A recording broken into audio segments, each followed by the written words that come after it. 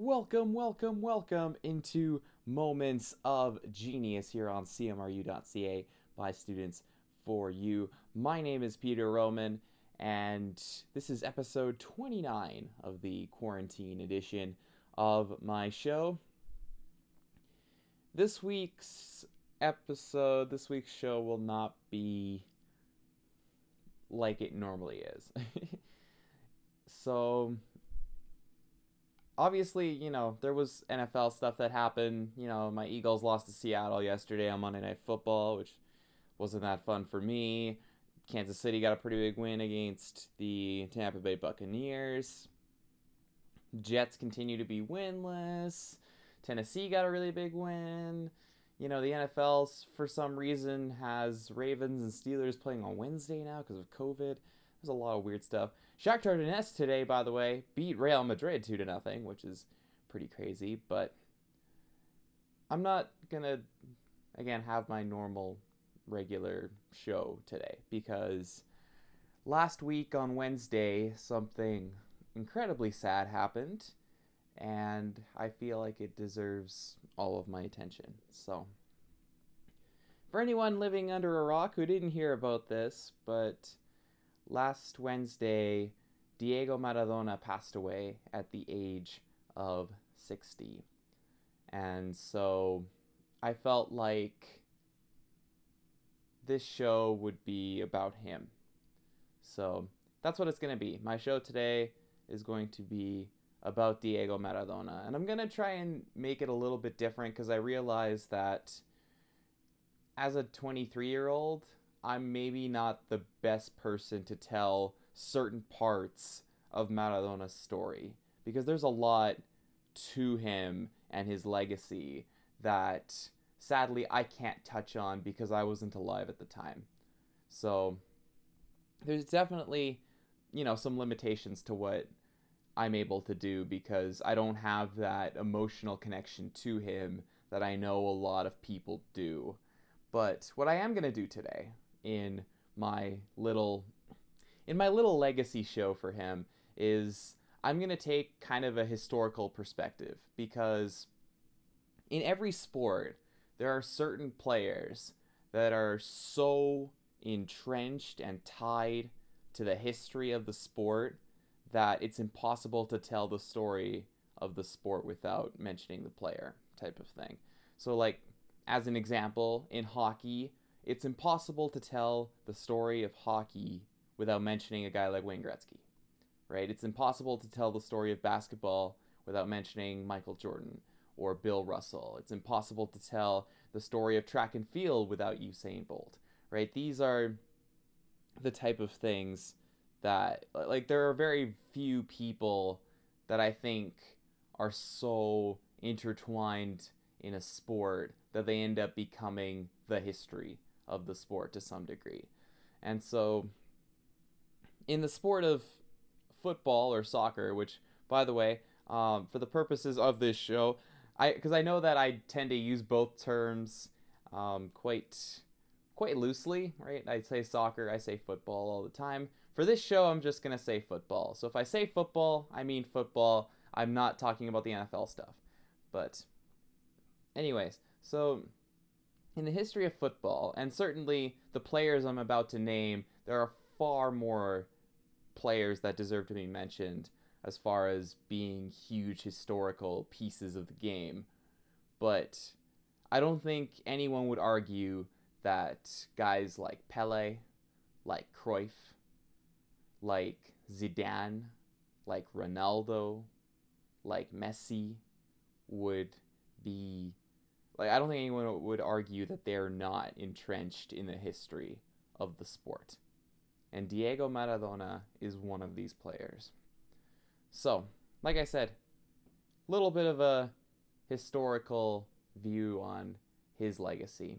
But here we go. So, I'll start with the 1982 World Cup because this is kind of when his career really got underway. He played, originally his club football, he was playing in Argentina, and he actually, so the Argentina team that won the World Cup in 1978, he was potentially being considered for it, but in the end wasn't picked for that team. That was a little bit controversial in the was a little bit controversial in the country type of thing. But Argentina ended up winning the World Cup. I'll, put an asterisk on that by saying it was quite controversial because, I know that, the match fixing thing in sport tends to creep up every now and again, right? And you see that. But the 1978 World Cup has a lot of shadiness to it. I'm not going to get into all of that because, again, this is not about that Argentina team or that World Cup. It's about Maradona, but he was almost picked for that team at age 17. So he didn't end up getting to play in that World Cup, but he did get to play in the 1982 World Cup. And this was a big deal because he just got a huge transfer to Barcelona from Boca Juniors for, at the time, a world record transfer fee of around $7.6 million. So the 1982 World Cup didn't exactly go that well for the young Maradona making his World Cup debut. Argentina did get out of the initial group stage, so the 1982 World Cup was a little bit different than a lot of the World Cups you might be used to seeing, because what it had was a initial group stage, so the first round group stage, but then it had a second group stage after that, and then it went straight on into the final and the third place game type of thing. So it was a very different tournament as far as the structure was concerned. But Argentina made it to the second group stage, and they were paired up with Italy and Brazil. They ended up losing both of those games in the second round of matches. And Maradona certainly didn't leave himself in the good graces following the 82 World Cup. As, like I said, they lost to Italy 2-1, and in the Brazil match, they were down 3-0 late in the game when one of Maradona's teammates got kind of cheap-shotted by one of the Brazilian players, Batista, and Maradona basically just he basically did a giant kick in his stomach in retaliation. That, on some level you have to kind of understand. He was sticking up for a teammate and very frustrated. Maradona got fouled a lot in that tournament, which tended to be a theme of his career, but he retaliated in defense of his teammate, kicking Batista in the stomach, and got sent off with a red card. And so that was pretty much how his tournament ended, and it certainly didn't put him in the good graces of a lot of people at the time. But his story was certainly still there was still a lot of chapters to be told, for sure, even if that initial one wasn't the best for him personally. So after the 1982 World Cup, like I said, he made his move to Barcelona, and so he didn't stay there that long at Barcelona. He did win the Copa del Rey in the 1983 season with them, and he got back to the final in 1984. This game was kind of personal, so it's a little bit of a long story, so I'm going to shorten and simplify this. But essentially, Maradona got his ankle broken by a cheap shot earlier in a La Liga game against Athletic Bilbao, and Bilbao was the team that Barcelona was playing in the 84 final Copa del Rey. And so Maradona, after the final whistle was blown, because there was a lot of stuff going on in that game. I recommend reading about it because it's kind of fascinating on some level. But anyway, Barcelona and Bilbao broke out in a huge brawl. Maradona was kicking players left and right. Yeah, there was a huge bench clearing fight at the end of the game. That was Maradona's last game for the Spanish side, Barcelona. So he then got his move to Napoli. And so he was going to Napoli with kind of a big reputation, but not a lot of success at the time of his career. But Napoli certainly gravitated towards him, because for Napoli this was a move to save their club. Napoli in the 83-84 season before Maradona showed up finished in 12th place in Serie A. And they were just 2 points away from relegation. So Maradona was basically seen as the savior for this club because they were so far at the bottom compared to the rest of Italy that it was tough to imagine them winning anything, let alone what they would end up doing. But I'll get to that in a little bit later, because Maradona really did change everything for this Napoli team. In his second season at the club, they finished 3rd place in the league. Maradona was the leading scorer in the league that season. And it gave the entire city, the entire region, hope. Because Napoli, the story with Napoli is really interesting. And for any of you who haven't seen it, there's a HBO, I believe it's HBO. There's a Diego Maradona documentary that came out last year in 2019, and it is fantastic. It is a brilliant, in my opinion, one of the best documentaries I've ever seen. And yes, it's HBO. I just looked it up here really quickly, but yeah. So the HBO doc that came out last year about Maradona, if you haven't watched it, I really, really highly recommend it. It's fantastic.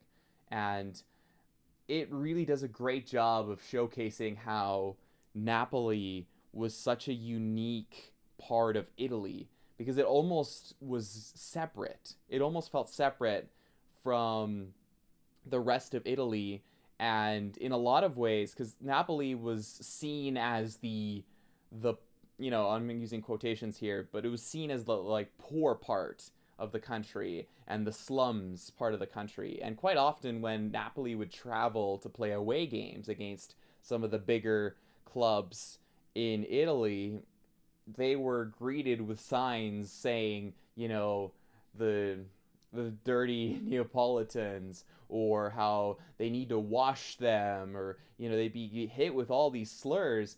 And it's weird to think about. This is all the same country, this is all in Italy, but Napoli almost was just a completely separate entity.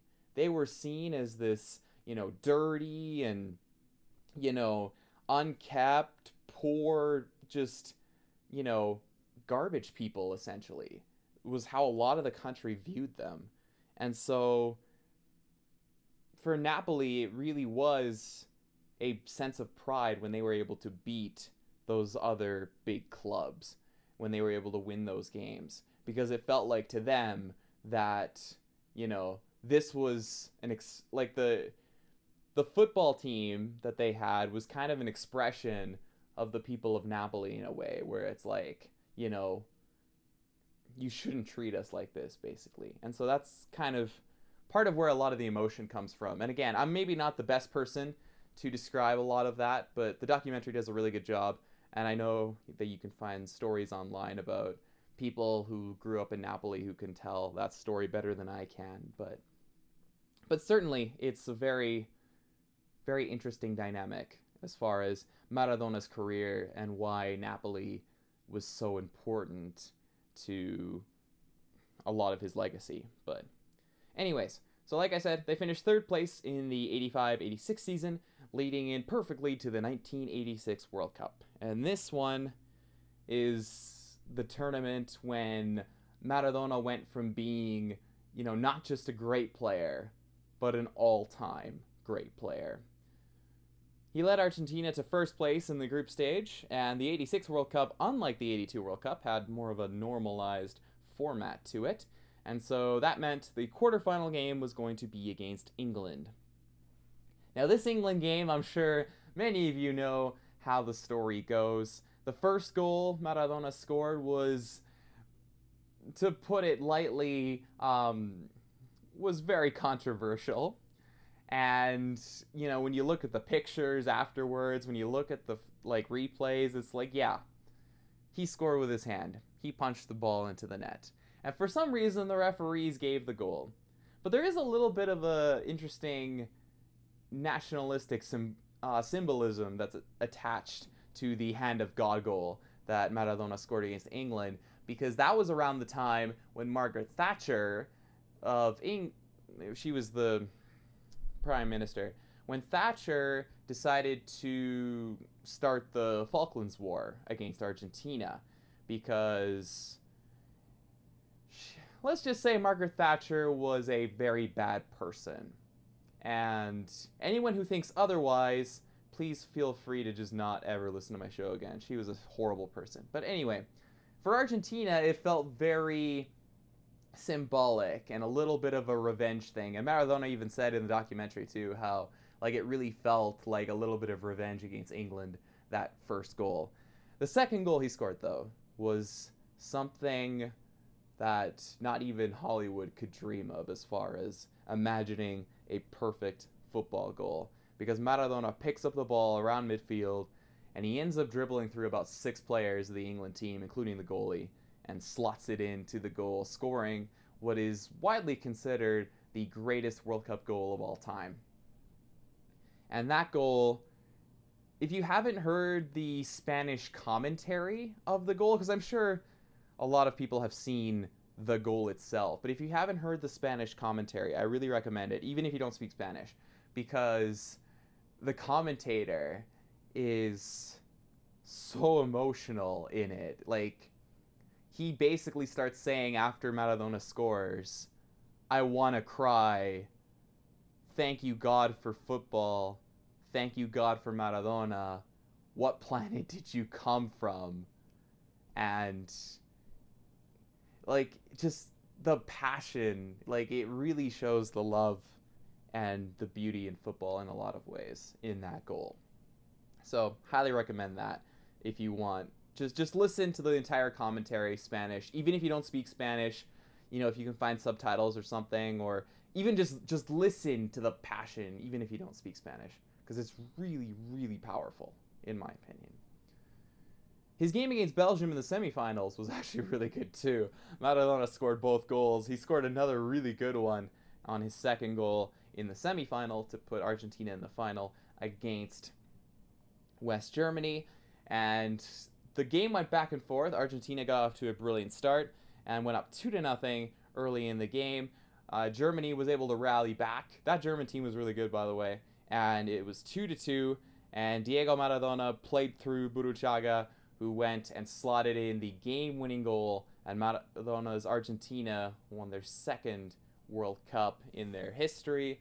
And that was the game that really sealed and cemented his status as an all-time great by carrying a pretty mediocre Argentina team all the way to the final, and they ended up winning it in the end. So the World Cup in '86, certainly the peak of his career, but that wasn't where his story ends, because the season after that with Napoli in '86-'87, they won Serie A for the first time ever in their history.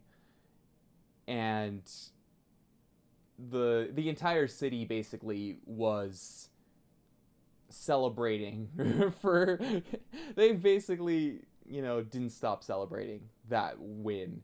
And after Maradona led Napoli to their first ever Serie A title, he became a literal god in that part of Italy. There were murals of him, and again, the documentary of HBO's does a really good job, but there were pictures of the Pope holding Maradona. These were pictures in Napoli, like people painted these, but the Pope is holding Maradona in his hands. Like, he was so much a god, not just in a football sense, just in a literal sense, that, this was the guy who came to save them. And he did. And he brought them glory they'd never ever seen before. Huge, huge deal. And they ended up finishing second place the next couple of seasons before they won a second title in the 89-90 season. So that was Napoli's second Serie A title in their history. And in addition, they also won the UEFA Cup and the Coppa Italia during Maradona's time. And I know you might think, well, Messi has way more trophies than that, or, this player or that player. And yeah, there's a lot of players that tend to have more trophies than Maradona does. But this Napoli team was not, overwhelmingly extraordinary.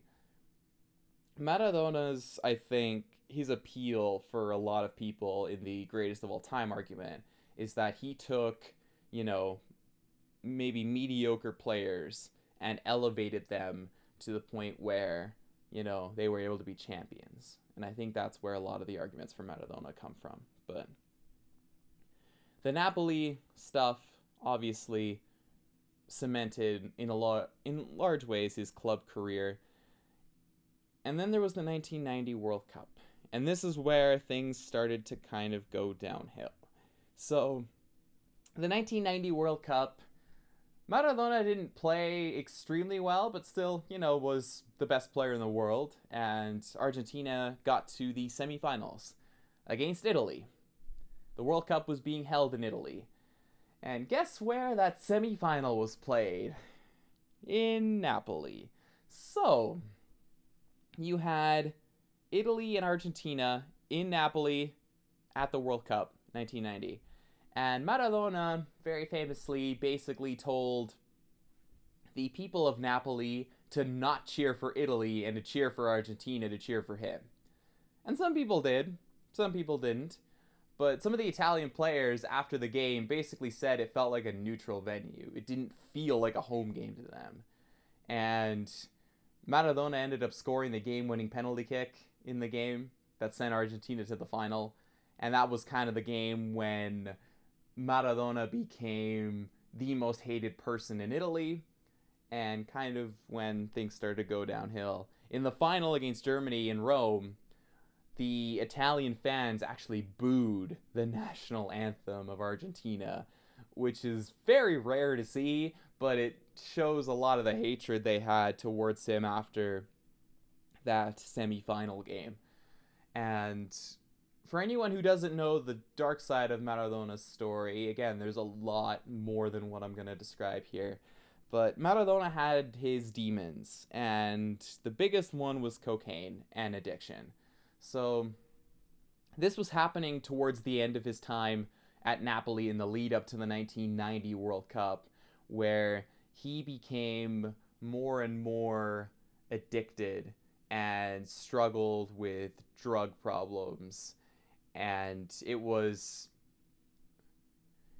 outlined again really well in the documentary. But basically, so they would play games on Sundays. And so after the game on Sunday, he would basically go on this big bender and then would have to try and sober up before Sunday to play again.